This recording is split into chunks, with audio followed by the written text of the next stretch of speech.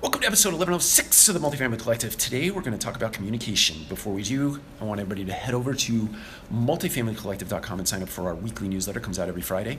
So let's talk about communication. I think there are four key elements of communication. And I'm referring to notes just so I don't forget them. The four things are technical.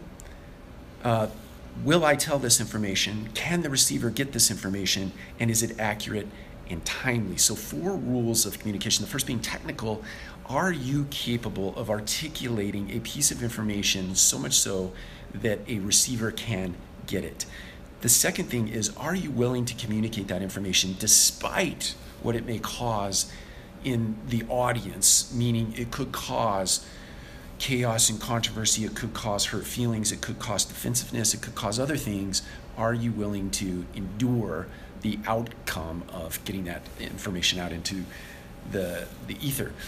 Then you have to ask yourself the question, can the receiver actually receive this information? Is the climate such that the person can actually sit back, read, and receive? And if you're verbally communicating, are they in a state of mind where they can receive the information that you're trying to communicate? And then lastly, is that information accurate and timely? Really important that you're getting information in terms of communication out in an accurate fashion and in a timely fashion for the receivers. Those are the 4 things. Technical, will you tell? Can the person receive? And is it timely and accurate? Take care. We'll talk to you again soon.